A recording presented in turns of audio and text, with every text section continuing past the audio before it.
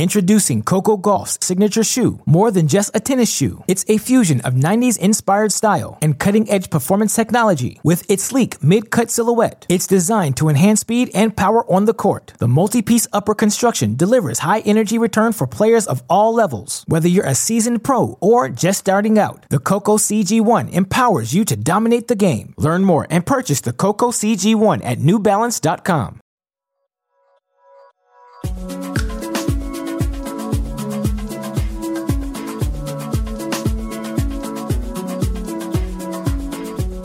All right, welcome to the Tennis.com podcast. We are coming to you from the USTA National Campus in Nona. My name is Nina Pantic. I'm one of the co-hosts, joined by Irina Falcone. Hey guys, how's it going? Our guest for this episode is Craig Aker. Craig, welcome. Hello, thanks for having me. Craig, let's start by having you tell us a little bit about yourself. What is the Craig Aker bio? Well, a quick bio here. We opened the national campus about 3 years ago, and I was able to come on board in a part-time capacity as they were developing the staff and got full-time status last year. And I work with a lot of the top juniors as well as the pros here that come to campus. And how long have you been in strength and conditioning? Is that your entire life? How did you get into this business? Yeah, my whole professional career has been in this field. I went to school for it for a bachelor's degree. I was an athlete, believe it or not.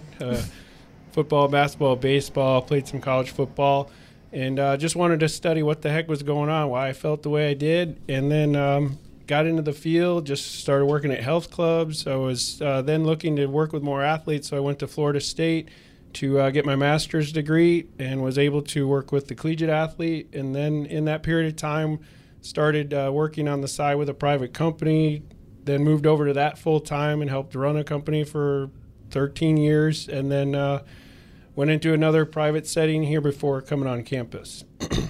Okay, so let's just talk about your day-to-day. You are here, you live here in Orlando, you're based here full time.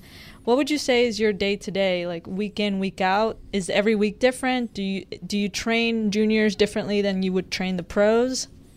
That's one of the things I like about the job is that it is different day to day and week to week.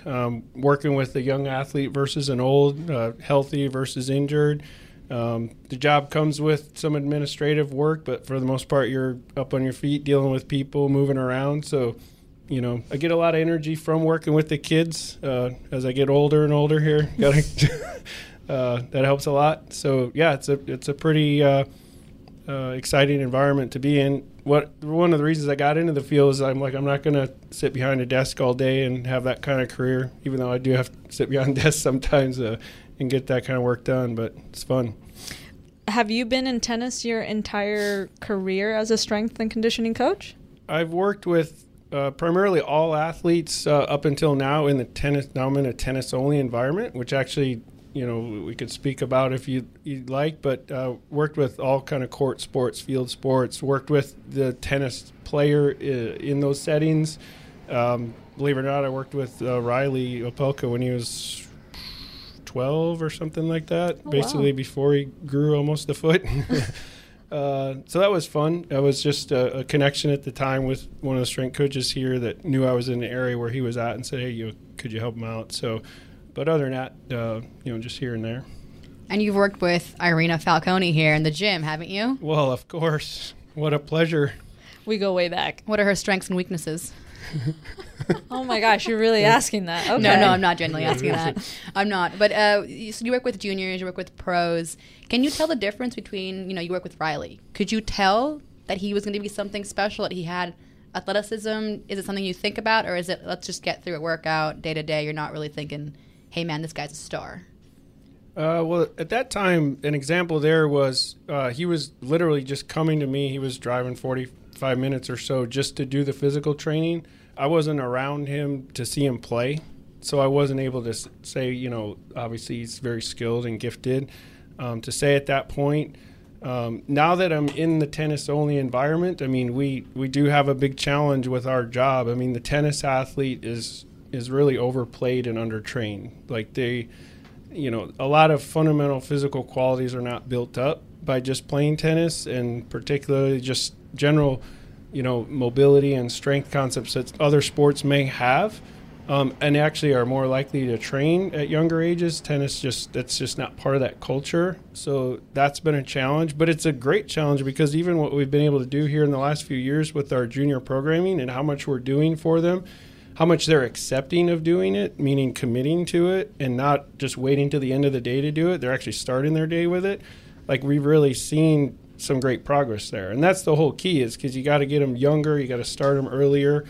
And the number one goal is injury prevention, right? And that's where it all always has to start. So for a junior parent, I know that when I was growing up, I mean, it was like 6 hours of tennis, like every day. Obviously, that's exaggerating, but how do you change that philosophy? I mean, I feel like at USTA, will probably hate me for saying this, but it's very typical for tennis players to just play way too much and not spend that much time in the gym. How would you go about changing that? Well, I think a mentality has to be changed with why you're doing what you're doing. Are you doing it just because that's what they did years ago and that's what you feel you need to feel good about doing that much to feel like you're ready?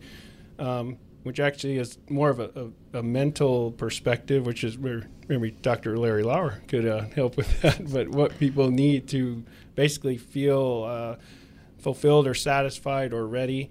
Again, I think it just comes down to the same point of, unless you're more flexible, unless you're stronger, unless you know how to move, unless you're efficient at moving, you're just not going to last as long. And if you don't last as long, you can't play as long. You're not going to be healthy. So that's always the goal. It's, can we stay healthy long enough to build up the practice time that it takes and the match count that it takes to push somebody's game to a new level? Do you enjoy watching tennis and working in this line?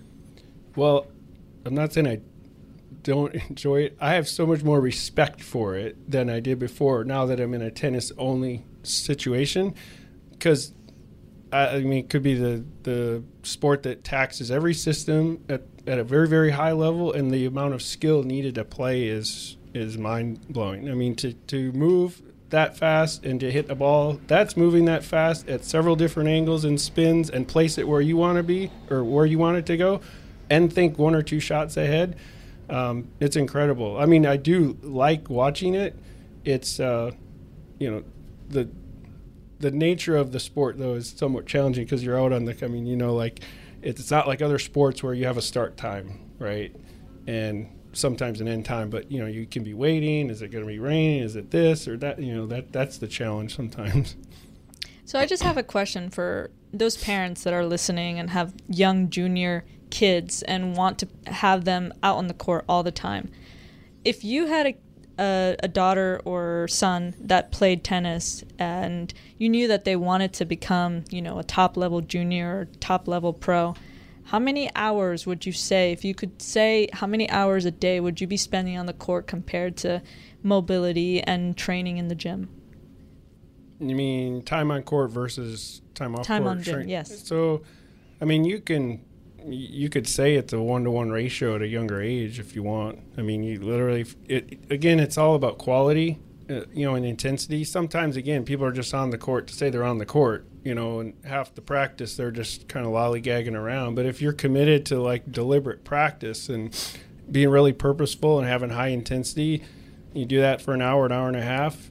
I mean, between a warm-up and a good basic strength training routine, I mean, that's an hour and a half as well. And how many hours would you say it is nowadays? You're saying that if you played tennis for an hour, you should probably be in the gym for an hour as well. Would you say it's usually a 2-to-1 ratio for juniors today? Yeah, that's about where it's at. Even with the kids that we've seen this much progress with, that's about right. They're probably out there 3 hours to 1.5 hour practices, and we're in the gym about an hour. I mean, it depending on if we're doing their warm up plus the training session, it could be an hour and a half off court and 3 hours on court.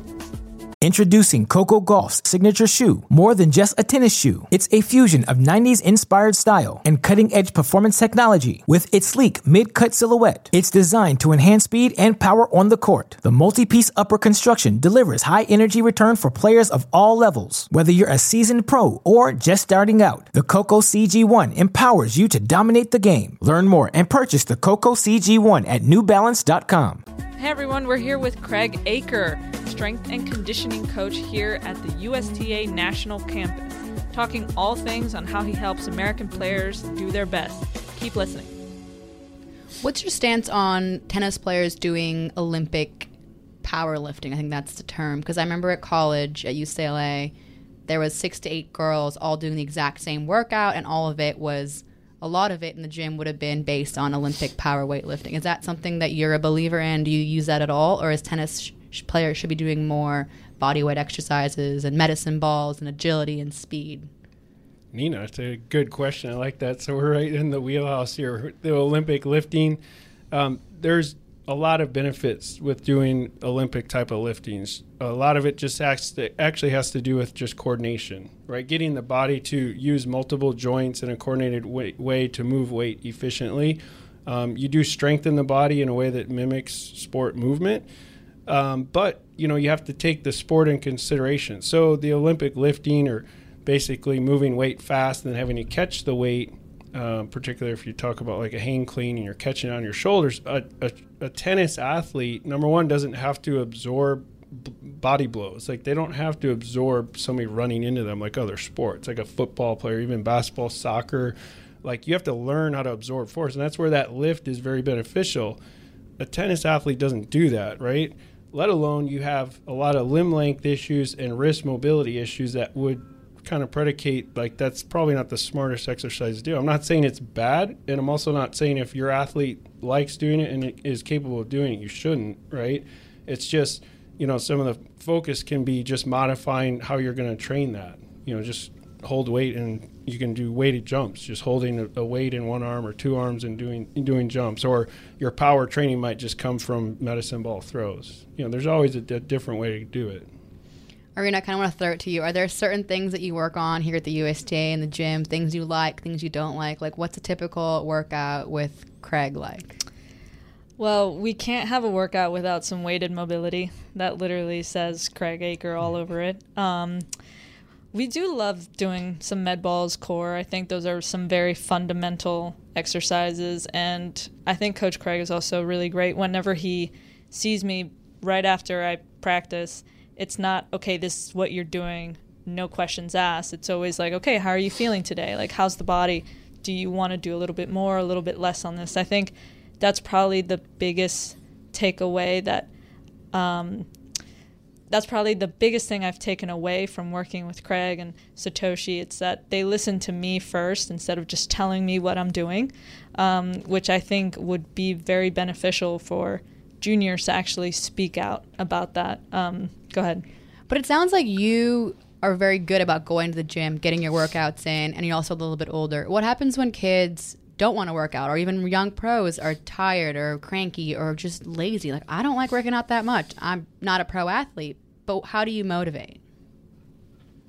I think that's to you, Craig. They're over here.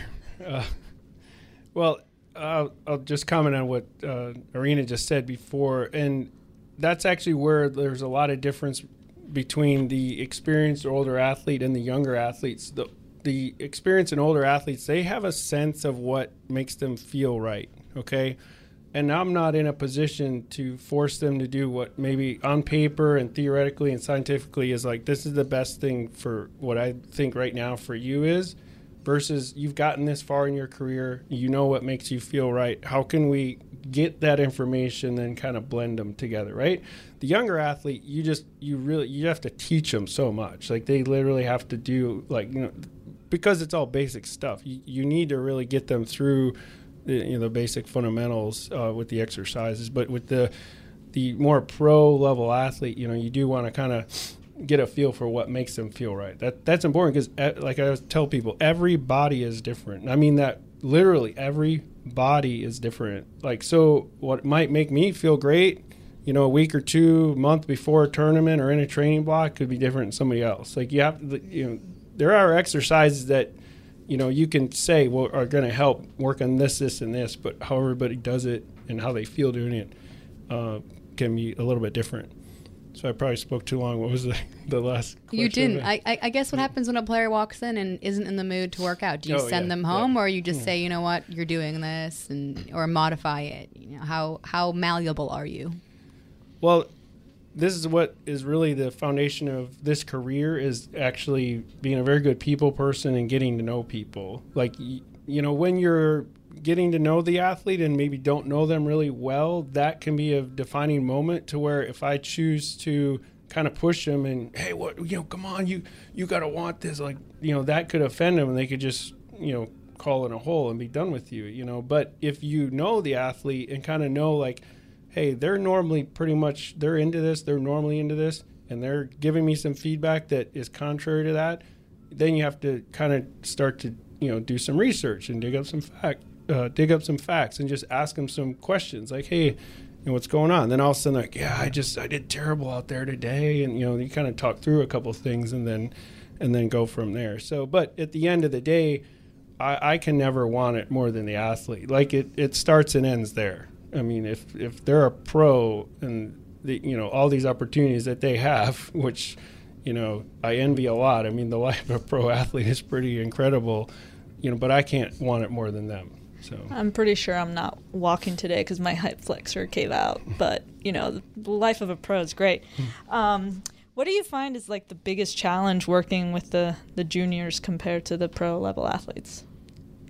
I do think that the teaching part is a challenge. Again, the body types, the phenotypes that are, in a very highly skilled sport in tennis are a little bit different than the other athletes. And just actually getting them, their body awareness, getting them in positions that other athletes can normally do a little bit easier is a challenge. And just kind of keep that educational aspect, here's why you're doing what you're doing. And actually getting them to, the light bulb goes on for them too, because sometimes it's hard for them to take what you do in the gym or even on-court training to like really matter. And that's unique to the sport too, because you can actually be a very, very high-level tennis athlete, high-level player, and having not done a lot off-court. I mean, that's kind of the culture we're challenged with now with our jobs. And you can play at a very high level just literally by playing, because it's such a skill-based sport. And you do need tons of reps. I mean, that's motor learning, that's motor skills. And there's thousands of different angles and spins and opportunities on the court. Like, it's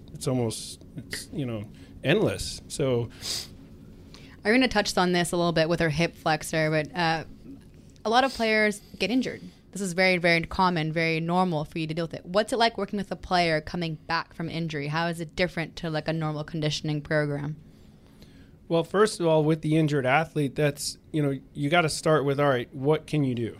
All right. There's going to be limitations, but what can you do? And you want to try to challenge those at the highest level so that over time you're basically trying to minimize the drop off. Like, if people are hurt and they just kind of, I just got to rest and I got to wait till this to heal before I start doing anything, you're basically just lengthening your return to play. But you want to look at what limitations you have based on the injury, and then what can you do. If you have a extreme lower body injury, well, then you're going to be doing a lot of upper body work and core, and maybe some lower body injuries mean you just can't play, but you can do some strength work for it, or you just do non-impact cardiovascular work so that you're not stressing the joints, but you're getting some heart rate training. So you have to do as much as you literally can do so that you're going to ease the assimilation back into playing.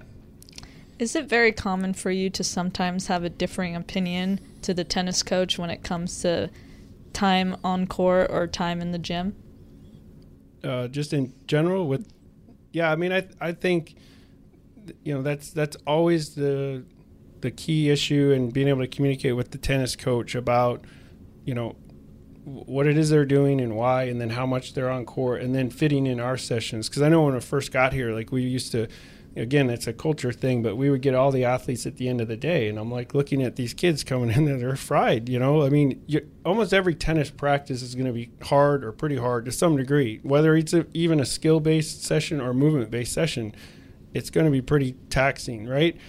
So I'm like, I don't want to be picking up scraps at the end of my day. Like, I don't have much. The athletes have nothing left for me. Like, what am I getting out? So it's just that conversation is like, in fact, especially with the juniors, and I would still say with the pros, the training before practice actually is somewhat better because they're woken up. Like, the body is fully, it's actually been taxed a little bit. All systems go, you might say. And you have to look at, what are you trying to do or what do you have to do well in a match or a tournament is you need to perform the skill at a high level under fatigue.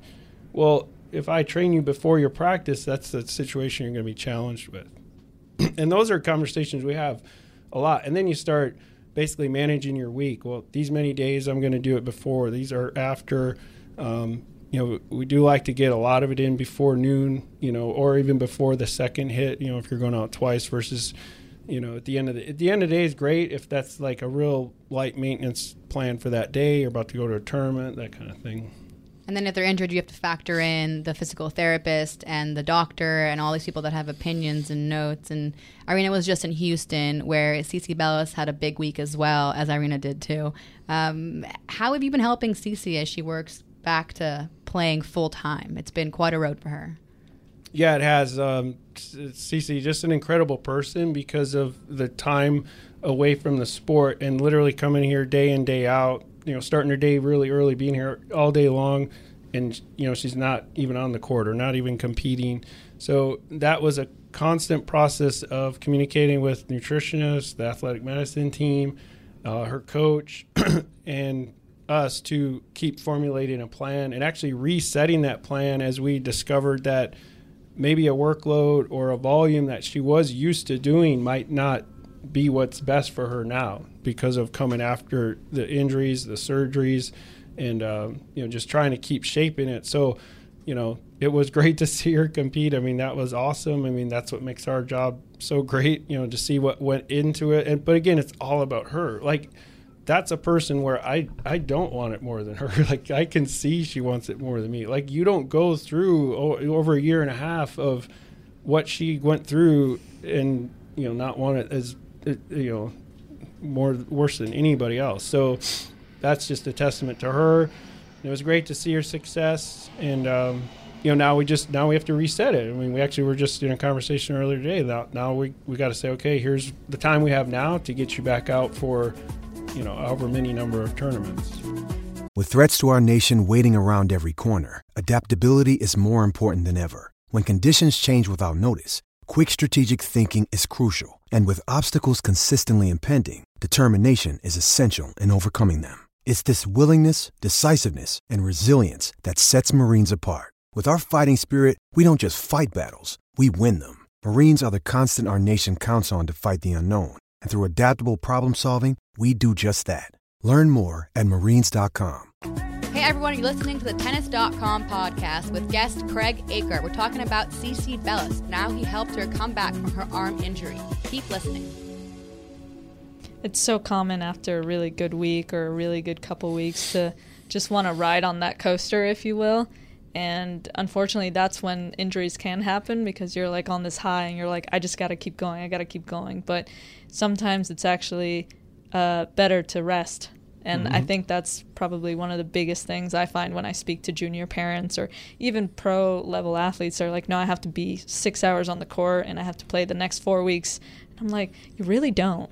You have to take care of your body first. So that's super important.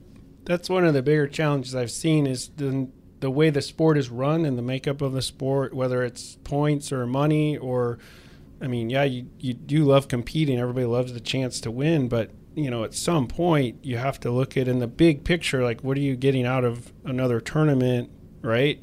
There's a tournament every weekend somewhere. There's never going to be a shortage of tournaments, but if you keep replacing any time you could use to basically physically develop or improve your physical preparedness to play the sport that you do love, like you're just trading things off and you're kind of just like, setting yourself up. You're like, well, now you hate to go into stuff and just be crossing your fingers because that's sometimes it's happening. You're just hoping like, well, I'm just going to keep going play, okay.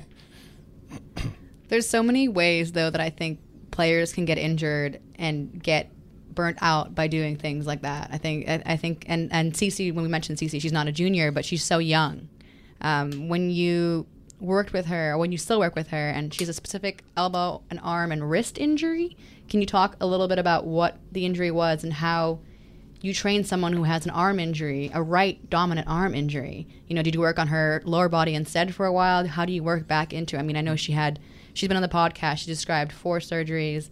there's a plate, there's a breaking of a bone. You got to be really careful, but then you got to get back to playing tennis. So how did you work through that very specific, very severe injury? Yeah, that was quite the process. I know it challenged myself just at this point in my career to work in a situation like that. But I'm not going to be the expert on the actual protocols for return to play for the health of the specific injured area. That was our athletic medicine team who did an incredible job. And even talking to her doctors and just the rehab plan.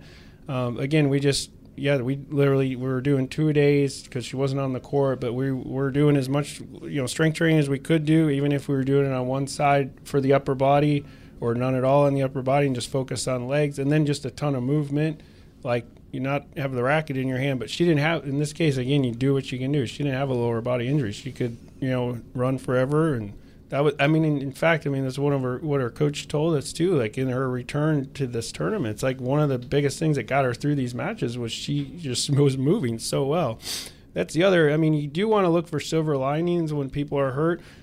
That's a great opportunity to kind of shore up other areas that you maybe didn't spend as much time on because you're totally healthy and you do only have so much time. So you want to kind of train, the body completely. Also, you remove what you can do. You got to replace it with something else. And now really shored up some other things. Not that she was never a bad mover anyway, but you just work more at it because it's kind of all we could do.